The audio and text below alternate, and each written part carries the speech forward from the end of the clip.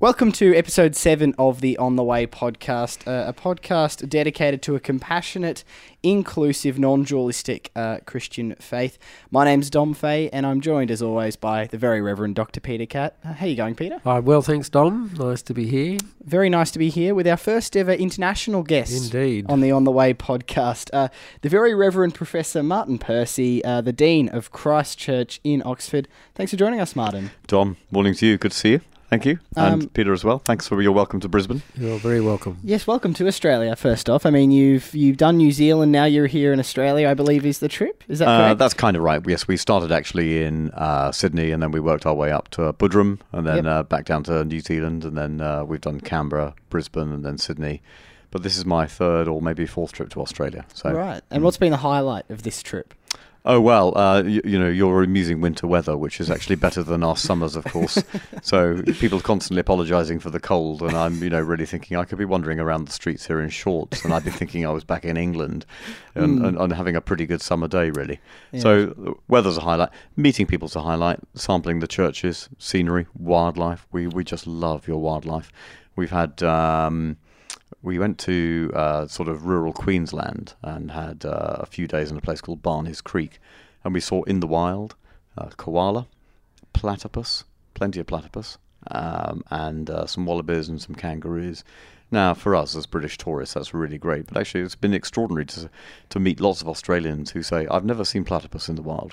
I certainly haven't. Okay, well, we have. Only at a zoo, so you're one step ahead of me. Okay, just one. There you are. Well, I often find that's the way with tourists. They see a lot more of the country than people who live here do. Yeah. We are recording this at midday on a Sunday, just after the morning service at St John's Cathedral in Brisbane, where you have just preached, Martin, this morning. Do you think maybe it's a good way to start to give a summary of what you've spoken on this morning? That might lead us into where we're moving. Sure. So I was taking the gospel theme this morning, which is Jesus' extraordinary encounter with the Canaanite woman, sometimes known as the Syrophoenician woman, depending on which translation you read. And the exchange where Jesus effectively refers to her as a dog. And the woman replies by saying, "Oh, yeah, but even the dogs under the table will get the crumbs, really." And she's after the healing of her daughter, really. So I was reflecting on the fact, really, that dogs are really the most important thing in this passage, really. Not the persistence of the woman so much, nor is it particularly a discourse about prayer. It hinges on this notion of what a dog represents to both her community and Jesus' community. So this healing is taking place in Gentile territory, where dogs on the whole are welcome and pets in much the same way that they would be these days in the developed world.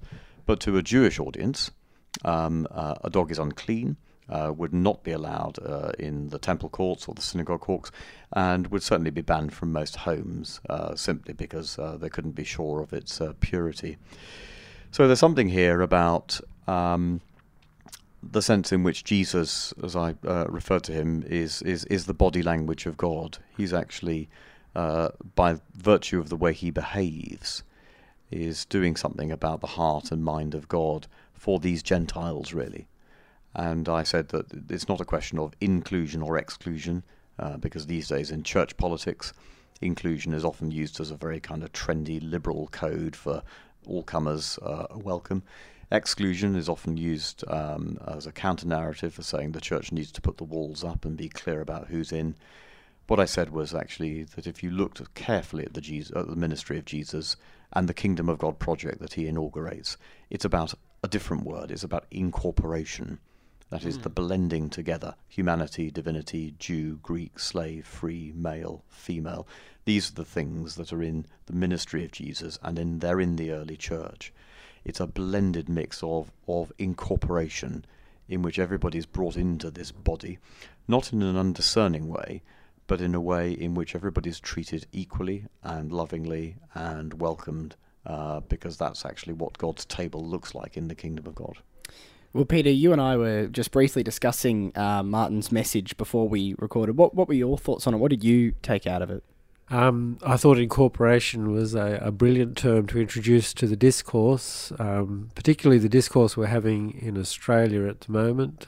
Here we are, we're in the height of the same-sex marriage plebiscite debate, and also the debate about where Muslim people fit into Australia, and there's a lot of divisive discourse, as well as Martin would say, a lot of trendy liberal pushing that we just exercise a form of tolerance, really, and it's one of my least favourite words, tolerance, whereas the word incorporation is a really deep word, and Martin was referring to the reading from Romans, which talks about people being grafted onto the tree, as well as the gospel reading, and I thought, for Australia, what an image to hold up of us being like a tree where you can't discern where the branches came from, and that's our best story of ourselves. Australia has this amazing, rich tapestry of humanity that has really been woven so deeply in together. You really can't often decide which parts of our culture have come from where. It really is this tree that exists as a symbiosis between cultures. And if we could hold that image and proclaim that image more often, I think we would be adding a really positive layer to the discourse that's happening in Australia. So I found Martin's words really quite encouraging, and it will certainly help me in my public role of discourse in this really quite troubling time. Well, let me just respond to Peter, because I think that's very helpful to hear, and I hadn't really quite seen it as a sort of parable of Australian culture and its origins, but it would certainly lend itself to that. And the advantage of a word like incorporation is it's so deeply linked to incarnation. And one of the things I mentioned in the sermon was that, of course, Jesus doesn't just come to anywhere. He comes to a place which is occupied territory, where the woof and the weave, as it were, of the different cultures and races in first century Palestine requires, in a sense, not only the ministry of Jesus, but also the early church at Pentecost to be multilingual, multicultural. And it's not just about proclamation, it's about receptivity as well. That's the crucial thing. It's about receiving these tongues and understanding that some of these will not be ones you understand or speak, but they're nonetheless part of the church. So it's the whole thing, in a sense, about recognizing that blended together we are one and we are stronger. But, of course, there's too much talk in the church these days about, cutting off branches and severing this and even sometimes losing roots. These are not really the things, it seems to me, that belong to the gospel, and certainly the New Testament, and certainly the world of Paul and his theology. So how does that approach to incorporation, how does that differ from, I guess, what you mentioned, the inclusive approach that a lot of churches try to pride themselves on? I guess on like a definition term, how are those two things different? They're different because I think of the word that Peter used a moment ago. It's too easy to, as it were, cash out early and just assume that inclusion means tolerance, and that tolerance therefore means that anything goes, and that no sort of vetting or exercise of discernment needs to be put in place. That's not what the church is about either. And we need to remember that incorporation is a hard-won thing for the early church. In a earlier thing this month, I was talking about the 4 stages of ecclesial life from the work of Louis Bermejo, where he says, well, it's communication, it's conflict, it's consensus, it's communion. What Bermejo says, though, is conflict is an essential stage of the Spirit, and that you don't get any creeds, you don't even get actually the canon of the New Testament without people arguing about the content and the quality of what could go into that over a very, very long period of time. The creeds are exactly the same. If, of course, you imagine the whole thing just arrived, as it were, like a fax or a PDF file overnight, in its current form, well, that's too bad, really. But most people will have the sense to know that even things like the New Testament actually compose and crystallize over a very, very long period of time. the human and spiritual process behind that is a parable for what the church is struggling with, and it shows us that actually conflict in the end is worth it, but all parties need to be faithful. Reading up on you a little bit before the podcast, Martin, I did notice that you have been an advocate for, conflict might be the right word, for the ability to hold conflict in church communities, to be able to hold different opinions and not let that split communities. That it is something that does seem to be lacking from church communities and churches as a whole at the moment. Why do you think there is that inability to hold different opinions? Why do you think there is the fear of that? Well, we certainly struggled with this in the Church of England, and I wouldn't surprise me if you struggled with it in the Australian church as well. But what I've tried to advocate for in my writings is essentially what I would call a synergy between emotional and ecclesial intelligence, and to see that differences are not necessarily permanent, and that living with differences is possible. So let me give you two little analogies here. One drawn from the world, if you like, of diet or food. Now, it seems to me that most restaurants you go to these days will give you a vegetarian option. And you might say, in a sense, that this is the beginning, if you like, of a parable for what the church might be. And if you always go to a restaurant and always eat the vegetarian option, nobody will mind that. You could push it further and say, if you actually wanted to go to that restaurant and insist that you sat separately in the restaurant and ate your vegetarian food, that would be fine. What you can't do, though, is go to a vegetarian restaurant and insist on ordering a rare steak, because that's offensive. And you can't actually go to a vegetarian restaurant and insist that actually everybody goes vegetarian. So one of the things the church must wrestle with here, it seems to me, is the sense in which what is desirable, welcome diversity, and what kind of liberty of conscience will we permit people within our church to opt out yet remain in. One could apply the same logic to the smoking ban. I mean, this month actually, is the 10th anniversary in England and the UK of the smoking ban. Now, the smoking ban is a piece of legislation grounded in equality that says for everybody to have access to the same kind of space, all of these public places, public transport, restaurants, trains, you name it, they're all smoke-free. What you don't say is, well, we're going to ban smoking, but we're now going to say that we're going to reintroduce no smoking carriages, so every carriage that's not no smoking you can smoke in, or this chain of restaurants will now become smoking, because actually inclusion and generosity and equality become, in a sense, the bedrock of what it means to hold a diverse society together. You can't stop society becoming more diverse. We're more culturally compressed as citizens of the world than we've ever been before, through social media and through travel. And the church is struggling, as many institutions are now, with enormous ranges of diversity. What we need, therefore, is a proper conversation in the church that says, if you want to stay in the church but opt out, you can do it. What you can't do, though, is make the church an entirely opt-out zone, which is at odds with the world. That's what you can't do. Well, this does move us into, I guess, the theme of this discussion, which is the future of the church. Martin, I did read in an article you wrote recently a few quotes. You said, "We live in an era where many cherish spirituality, but are less sure about organised religion, where people assemble their own bespoke collation of beliefs rather than accepting the set menu." And then you went on to say that there is no overarching grand narrative to hold society together anymore. Religions and ideologies have been replaced by fragmentary spiritualities and posturing political opinions. Now, Peter, we've discussed on this podcast at length your, I guess, dismay at the move towards individualism away from community. Do you see these two things as inherently linked? The move away from, community worship and community beliefs alongside the individualism movement? Yeah, I think they are linked, and we're all the poorer for it. We're certainly been enriched by the liberation from control that happened in the past, but I think we're at risk of losing our very humanity. The Orthodox tell us that we become a person in community, and how we discover our personhood without being in community, I think, is one of the huge challenges of our time. because the individual life can become one of just deciding who you want to be rather than who you are.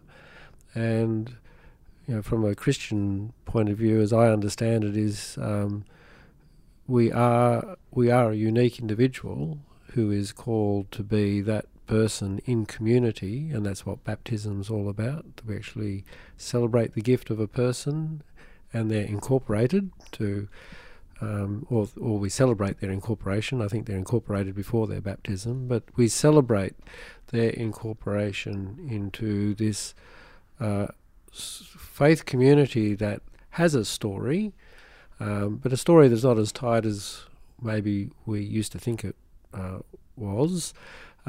Maybe a richer story, a story that has a few very simple guideposts about love and authenticity and purpose and virtue. And I'm just not sure where we'll end up if we keep severing our connection to community. At the same time, we need to find different ways to build community. I mean, Facebook does build a sense of community. People disparage social media, but my experience of it is that it's actually reconnected me with people I went to school with, and so we live in a really quite mixed time, I have to say. But at the end, I think the church first and foremost should be offering people a place of community where they can truly find themselves. Thinking back to your early days as a minister, Peter, do you, comparing that to now and the congregation you served then to now, are there noticeable difference culturally in how they viewed the church or their role in the church or their church in general? Or do you think it hasn't changed that drastically in that time? Oh, that's a good question. Last century, when I was ordained, I think there was still a sense that the church was seen as a central part of societal life. That's certainly one of the things that has declined in these days. I think people in the church haven't changed too much. And that may be one of the challenges that faces us. We don't want to become more and more isolated from the rest of community, and so how we build those connections into the wider community so that the wider community can speak to us as a prophet and can shape us, because there are lots of, the tradition reminds us that often it's the external voice that speaks to the centre that we have to be listening to.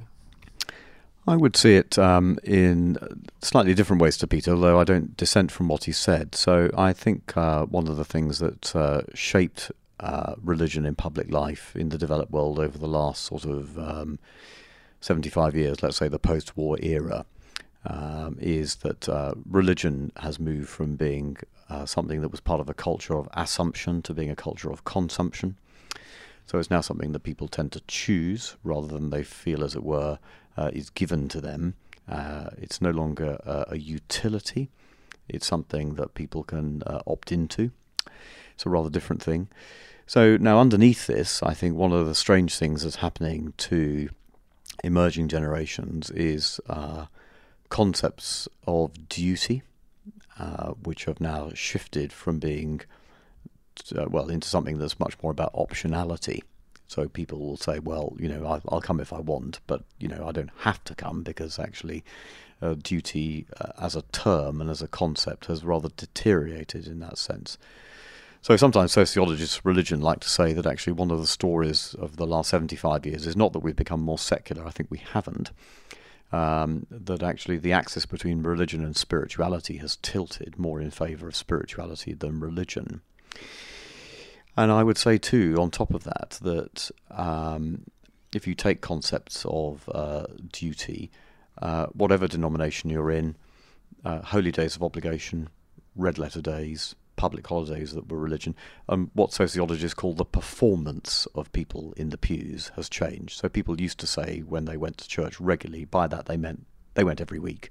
Actually, if you go back more than 75 years ago, they went twice on Sundays. And if you go back 100 years ago, it was, and in midweek as well. Now to go regularly means I might manage 3 and 5, I probably won't go in the midweek. Epiphany will be the nearest Sunday to January the 6th, but I'm not going to come out on January the 6th. Ascension Day, well, that's good for the clergy, but actually it's a busy working day for me. It was a full public holiday when I was a child, Ascension Day. So that's one thing. Now, you could look at that and sort of wring your hands and despair and rent your garments, but I do see signs of hope. And the signs of hope I see are in the millennial generation. They're your age, Dom, actually. They don't have terrific memories of the world before social media. In fact, they probably don't remember a world with typewriters. They only remember computers and handheld gadgets. And what I don't see in millennials are explicitly religiously funded values.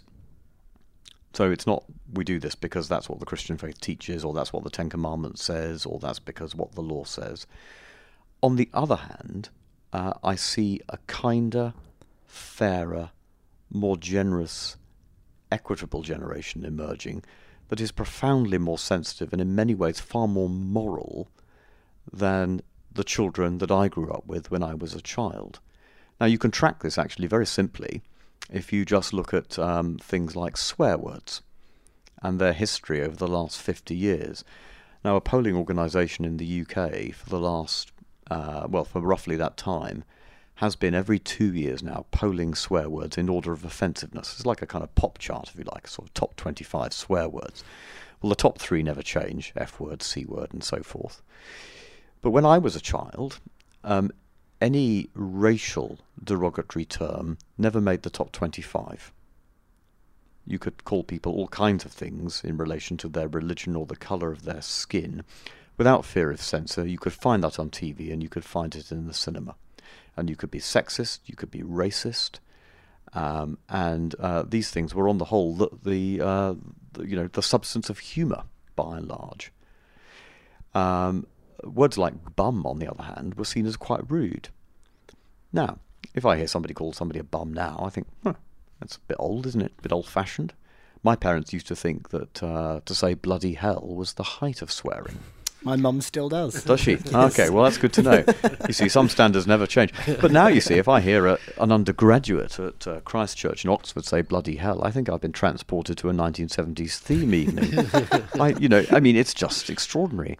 But that generation, the ones who are now in the classrooms and the lecture theatres of Oxford University of Oxford in 2017, they have zero toleration for homophobia, sexism, racism, anything that smacks of inequality. They're keenly sensitized to these things. The interesting thing about these things is that these things are resourced out of a profound spirituality that is both rooted in humanity and at the same time comprehends that there may be something actually about God, but they're actually not rooting this in institutional religion. I from my own experience, I think social media has played some part of a role in that it connects you to people and communities that without it you would never see. So, you know, for example, in America, the Black Lives Matter movement that's been happening, I would never have known about that in a pre-social media world, but you're able to build empathy because you actually experience it and get to know these people and their stories. It's interesting, Martin, you wrote in your book that I think came out this year, The Future Shapes of Anglicanism. Yeah. While discussing the legalisation of same-sex marriage, you said, whilst the nation has turned its face towards justice, integrity and equality, our senior church leaders have turned the other way. And you went on to say, our crusading conservatism has left the church looking self-righteous, sour, mean-spirited and isolated. If the younger generation is one that is, compelled to social justice and compelled to compassion, do you think this is what's making the church seem somewhat irrelevant to them? Absolutely. And, I would say, the church needs to get with the program. It needs to get with the agenda. It's very hard to conceive of many young people returning to the church or taking the church seriously until it can demonstrate an absolutely passionate commitment to justice and social equality of all kinds, really. And let's not forget that, in the 1960s, and indeed earlier, if you go back into the history of the Church of England, many of our bishops, not our congregations, but many of our bishops were at the leading edge for reforming divorce law, for reforming laws on abortion and on censorship. They took a lead, and the lead was towards social inclusion and tolerance. Currently, we have a leadership. It's just beginning to pivot at the moment, because I think the church leaders are beginning to realise that missionally, to oppose equality and to oppose inclusion and incorporation is just a strategy for further self-marginalisation and ultimately your own alienation. So they're beginning to change and see that actually, in the end, the church has to actually serve the people where they are, and find Christ in these relationships which, 5, 10, 15 years ago, they wouldn't have recognised as being bona fide and normal, and certainly wouldn't have celebrated them. But now, of course, we have people of the same sex, married in civil partnerships. They're in the church. They're not outside. They're in the church, and they're saying, we want to be honoured here publicly and affirmed publicly for what we are, and not, as it were, stashed in a closet or simply not discussed. There does seem to be a bit of a split within the Christian church with, not to simplify it, but let's just say one half seemingly intent on holding society back from progression in compassion and social justice and these movements, and being maybe one step behind culture, and another half trying to lead culture, trying to show culture, to be more compassionate, more loving. I remember, Peter, when you were on the project a few years ago talking about the sanctuary movement for asylum seekers, a friend of mine said that, in the media, said that they thought it was the first time they'd seen a Christian leader in the media for positive reasons, pushing love rather than the hate we regularly get, particularly around the same-sex marriage plebiscite. Speaking of trying to bring people together, bring the church together to an extent, how do we deal with quite a large divide between people who want to, be more loving than society and people who seem to want to be less? It's one of the things that occupies my mind a lot, and I think it actually comes back to the word tolerance. Those who wish to push for the more progressive, if you like, agenda, which is the majority of the church. I mean, all the surveys show time and again, say on the issue of marriage equality, the majority of Christians are in favour of it. So we've got this huge, the majority of the church wishes for us to push forward on such issues, and it's based on the desire for equality and justice and the like. That same group of people, because they are open to the other, want to find a place for those who want to exclude. And those who want to exclude don't want to have a place for those who want to be open. And so there's this ridiculous game going on, which I think leads to our leadership remaining silent, and I'm absolutely on board with what Martin said about, last century it was the bishops who led the charge for the ordination of women in our church, and if the bishops hadn't been part of the leadership, if it hadn't been at very critical stages the bishops that had pushed for it, we wouldn't have the ordination of women today. And sadly I have to say that if we were facing that issue now, I'm not sure we would get the ordination of women. But I too see the worm beginning to change, and I think it's because we need to understand that the one thing you can't tolerate is intolerance, and you actually have to stand up to the intolerant, because if you cede too much territory to them, they will exclude the rest of us who are open and wanting to practice incorporation. And I think we have for too long tried to keep the ship together by not upsetting those who don't want to practice incorporation. And I think the time is getting closer and closer where we have to, it's really to echo the stuff that Martin was saying before, you just, if you don't want to be part of the program, that's okay. And our church has been very, very good at allowing people to withdraw while being part of the whole. So we still have clergy who don't believe in the ordination of women and wouldn't have a woman preach in their church. And we still have clergy who don't practice the remarriage of divorcees. But the church as a whole does those things. And I think this issue of marriage equality at the moment has brought us to the point where we have to get to the point where we say, well, the church, as in the laos, the people actually want this just as much as the rest of the world does, the rest of Australia does. We're going to do this. We're going to support this. We're going to find a way to celebrate same-sex marriage or practice marriage equality in the church. There will be those of you who don't wish to go down this track. Fine. But you're not going to hold the rest of us back. The gospel, I long for the day when the church is actually at the forefront, as it has been at times in the past. The abolition of slavery, it was a whole bunch of Christians that really, really pushed for that. And I think that the gospel has actually informed the millennials in a way, because it's informed culture, that they actually get what it's about.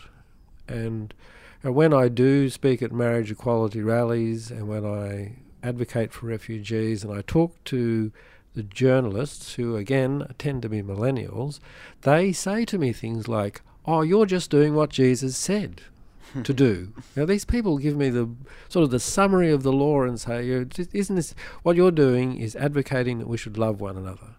And I think, wow, here's this person who probably has had no real church upbringing, but has heard enough about the gospel that the summary version is out there that Jesus said to love. And then they say to me things like, "I don't think I'll ever be a member of the church, but it's great to see someone in the church doing what the church should do," exactly what your friend said.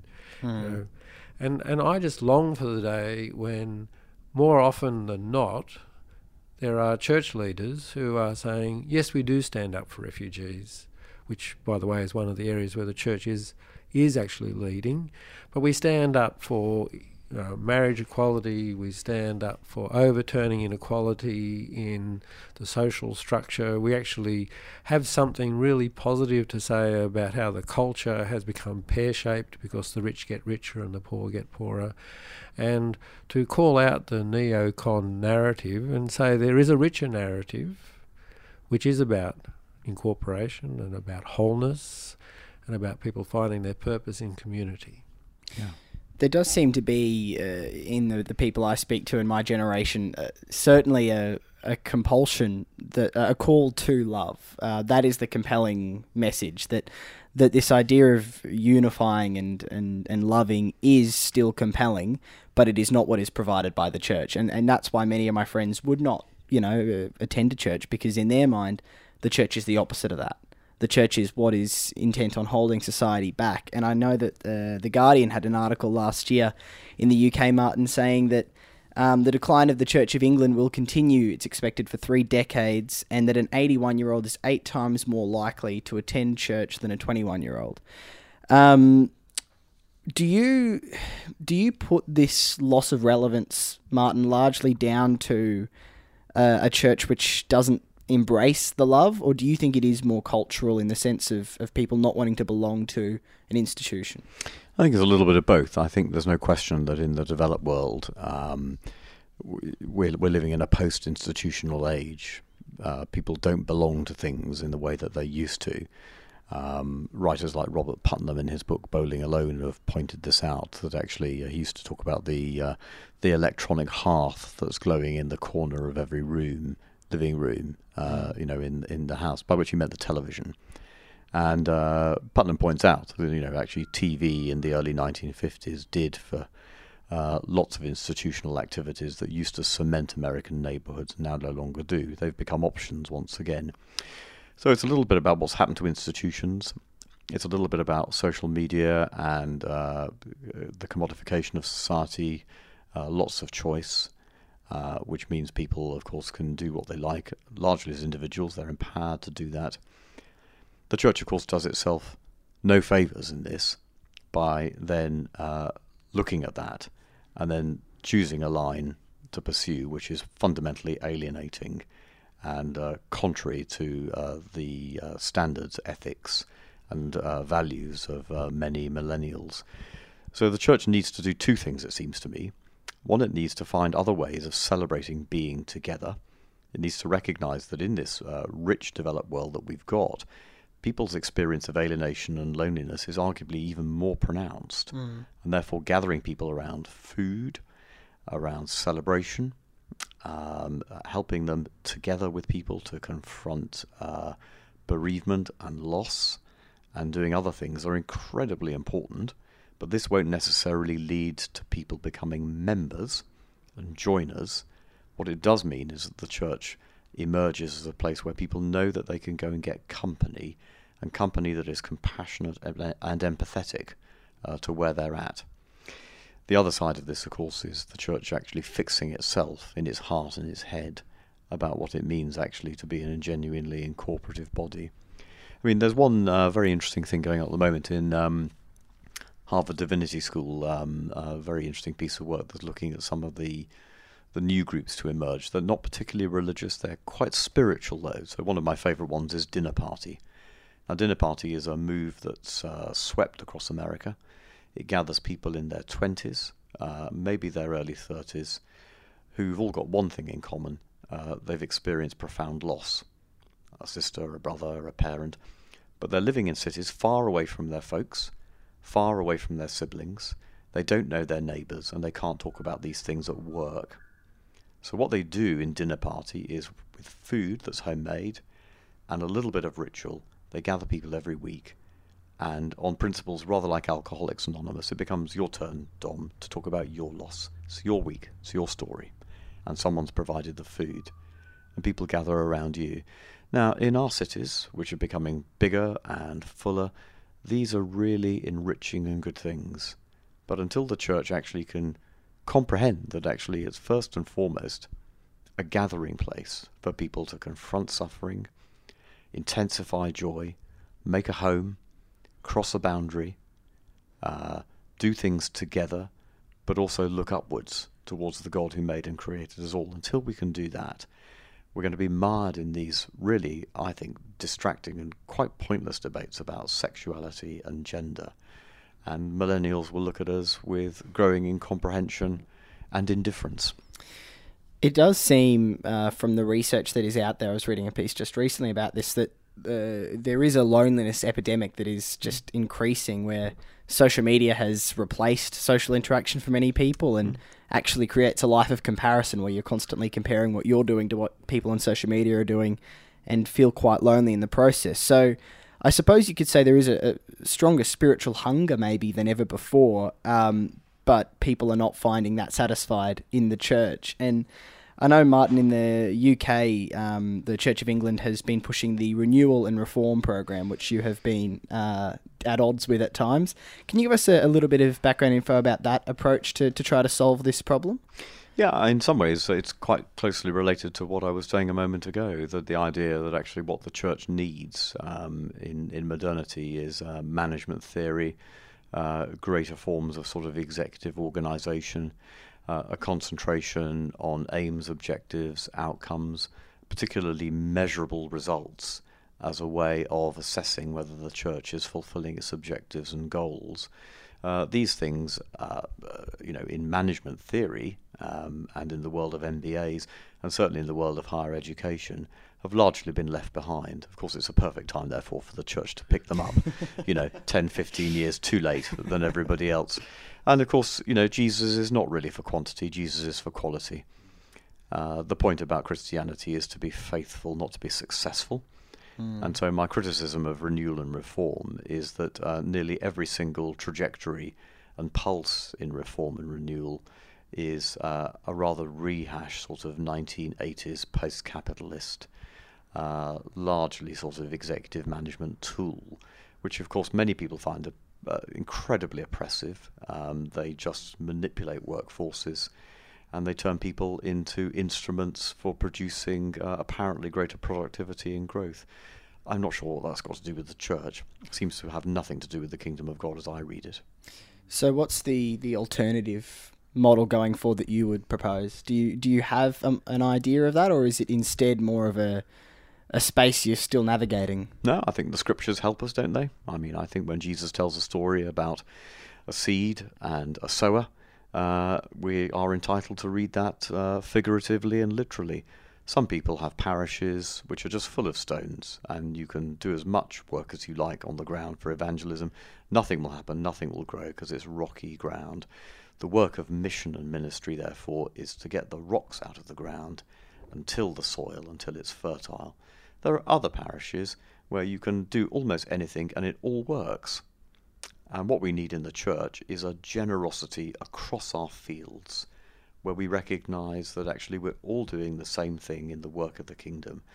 But some will actually get great harvests, some will have very little to show for what they do, and in fact their successor's successor may not have much to show for that. But if, of course, you only value the people that can produce immediate growth, you will skew what the church is and skew what mission and ministry is, and you will alienate, I'm guessing, 3/4 of your clergy and your congregations, because they won't be able to show the same results and achieve the same value. That seems quite iniquitous to me. So go back to the scriptures, see what God teaches about the kingdom of God. There are some really interesting parables that Jesus tells about rural life, which are instructing us about mission and ministry. Let's get with that program, and let's see how we cherish one another. Yeah, I love that. It's interesting the managerial approach you talk about. Having sat on a church council before and grown up in a church where my father was the pastor, it seems the indication has always been congregation size. You know, by this year we're going to hit 1,000 members, and it actually the discussion never comes into, you know, what are these people's lives going to be like? How are we going to interact with them? How are we going to love them? It's just growth. It's a chart with a PowerPoint presentation. Have we hit our growth? It is a business approach. Peter, I'm interested to know, as a contrary to that, how do you know when, I guess, the life of your church is healthy? What are your measurements? What are your, I guess, gauges to know that this is tracking well? This is in a good spot. No, not many measurements, I have to say. It's really based on narrative.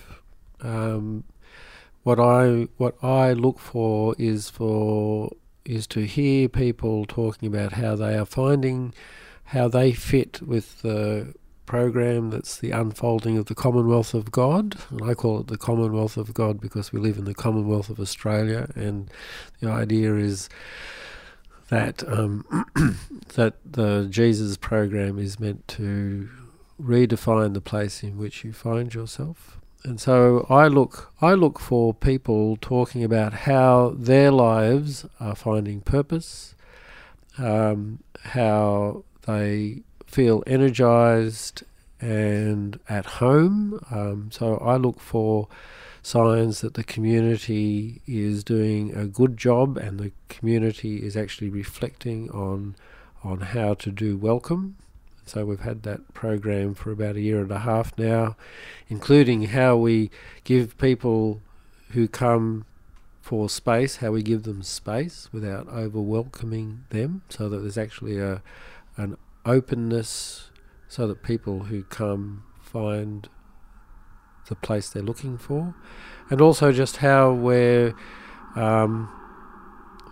making touches into the community. And so, and for what's emerging, for me, I think emergence is one of the most important principles. You know, God has a mission. God's doing stuff. Stuff happens, and we need to attend to it. One of our favourite stories of emergence here at the cathedral was a few years ago. A bunch of people could see that we had a whole bunch of mums pushing strollers around outside the cathedral and in the park over the road, and so there was a decision that we should set up a playgroup, and the playgroup was set up with great fanfare, and people gathered to resource the playgroup. And the first week, one young mum came with a toddler, and she had a conversation that she needed to have, and we didn't see her again because we had attended to what she wanted from the church.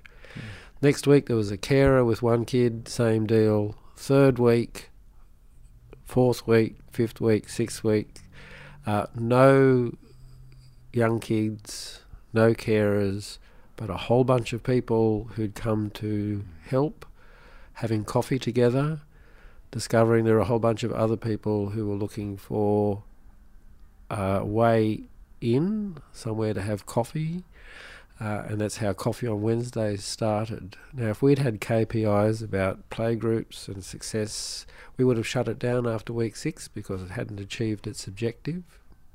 It was never a playgroup. It's actually played a playgroup role a couple of times in its 3 or 4 year life, but it's actually Coffee on Wednesdays.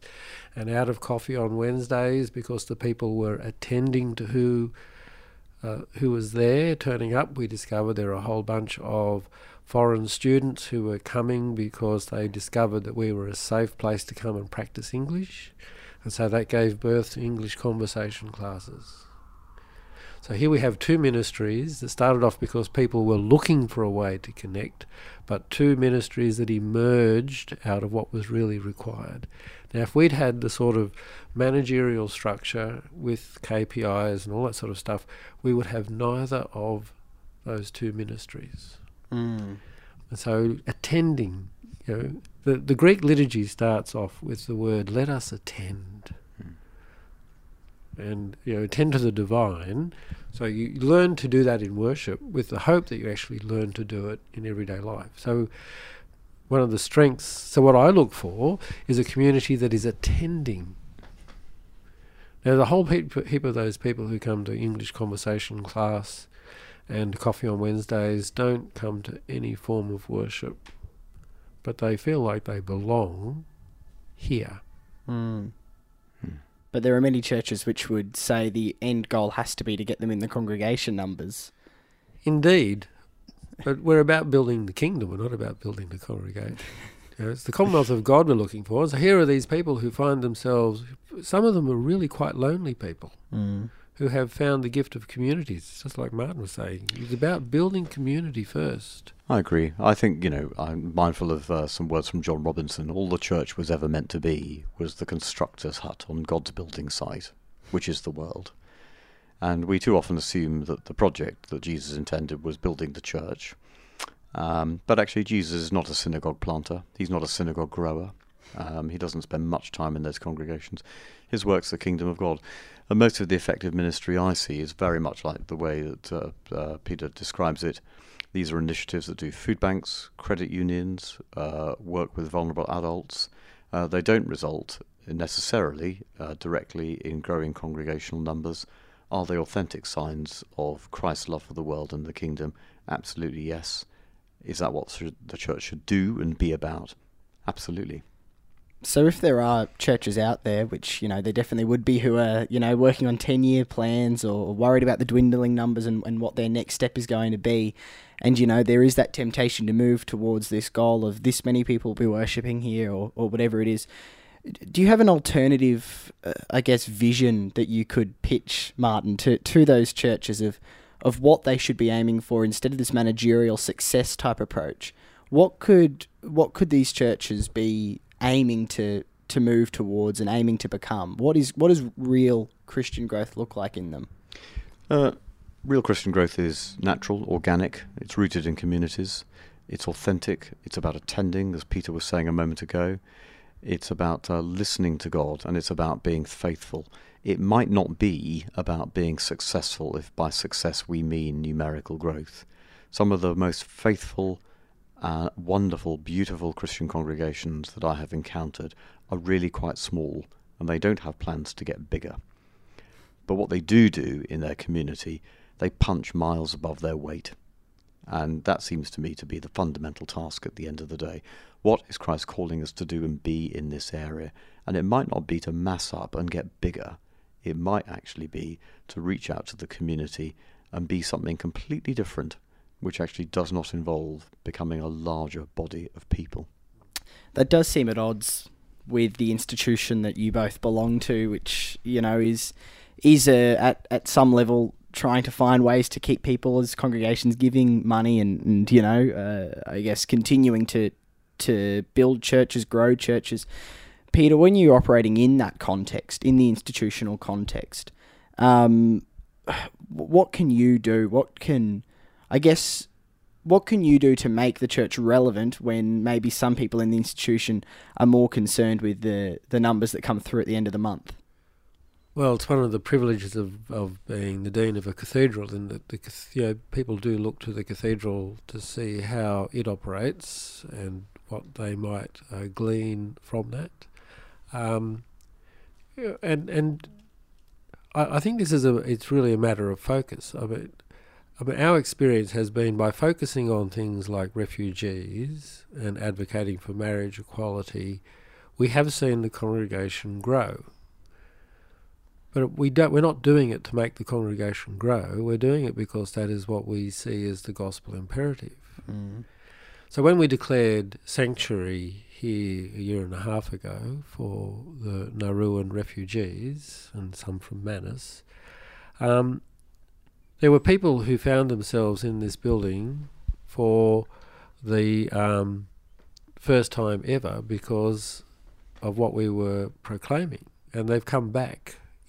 Some people come back now just to sit in the building. They're still not members of the community as such, but we've had people join our congregations as a result of it. But we didn't do it for them to join, and we would have done it even if no one had joined. It's about being, as Martin says, it's about being faithful. So one pursues what one understands the gospel is demanding of one, and some people will join, but even if they don't, we're doing what we're called to do.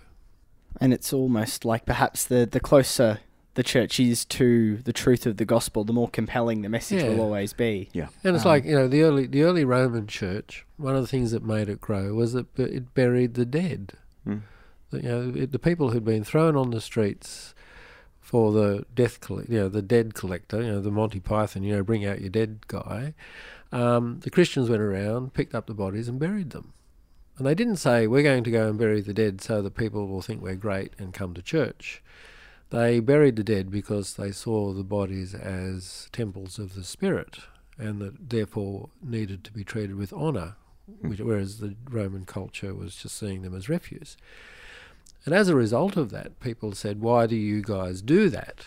And then they were able to say, well, because of the incarnation, we think bodies are special, and people then joined the church. But they weren't out there thinking, we're going to have a bury the dead program so that we grow the church. We're going to bury the dead because the dead should be buried with reverence. And I think it's just a head thing, is stop thinking about church growth and just get on with it. And sometimes people will come because you've done that. Sometimes they won't, but that's not what the program is. Mm.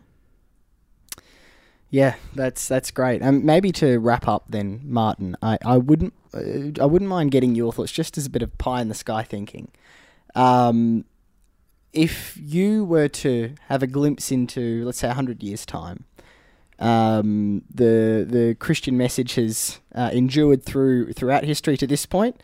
What do you think the Christian church might look like if it, continues to transform, if it continues to move with society and stay relevant in the sense of that call to love? What do you think it might look like in 100 years' time? Could you speculate? Always the easy questions to end with, hey? Very good. Well, it depends what's happening in the world, doesn't it? And who can predict what kind of things will happen as a result of, ecology, climate change, political vociferousness and so forth. But let's assume a steady state for the moment, and let's assume that we're all still alive and kicking and the world's basically a decent place to live in 100 years' time. If it is, then my prediction is as follows. Churches will be a little bit leaner numerically. They will have found their place in society as agents of social change. They'll be full of passionate, committed people who know actually how to bring about good in the world. That's what they'll be, and there'll still be places that know how to intensify joy, confront suffering, make homes for people that are feeling alienated, homeless and alone. and there'll be places that enable people to cross boundaries so that they are actually places that really educate people into transformation. They should be, in the end, places that are exemplary incubators of citizenship. That's what they should be. And in the end, if they can become that, then actually we might find that the churches are rather fuller than I was describing a moment ago. And I might finish on a quote of yours, Martin, that I found researching. You said that those who aren't religious will not be won over to return to the church by increasingly organisational, theologically narrow and voguish sectarian expressions of faith. Instead, there needs to be a broad church, capacious and generous. And I think that sums up what you've just been speaking about. Yep, big tent. Churches are marquees for God. Yeah, they've got roofs, but they've got no sides.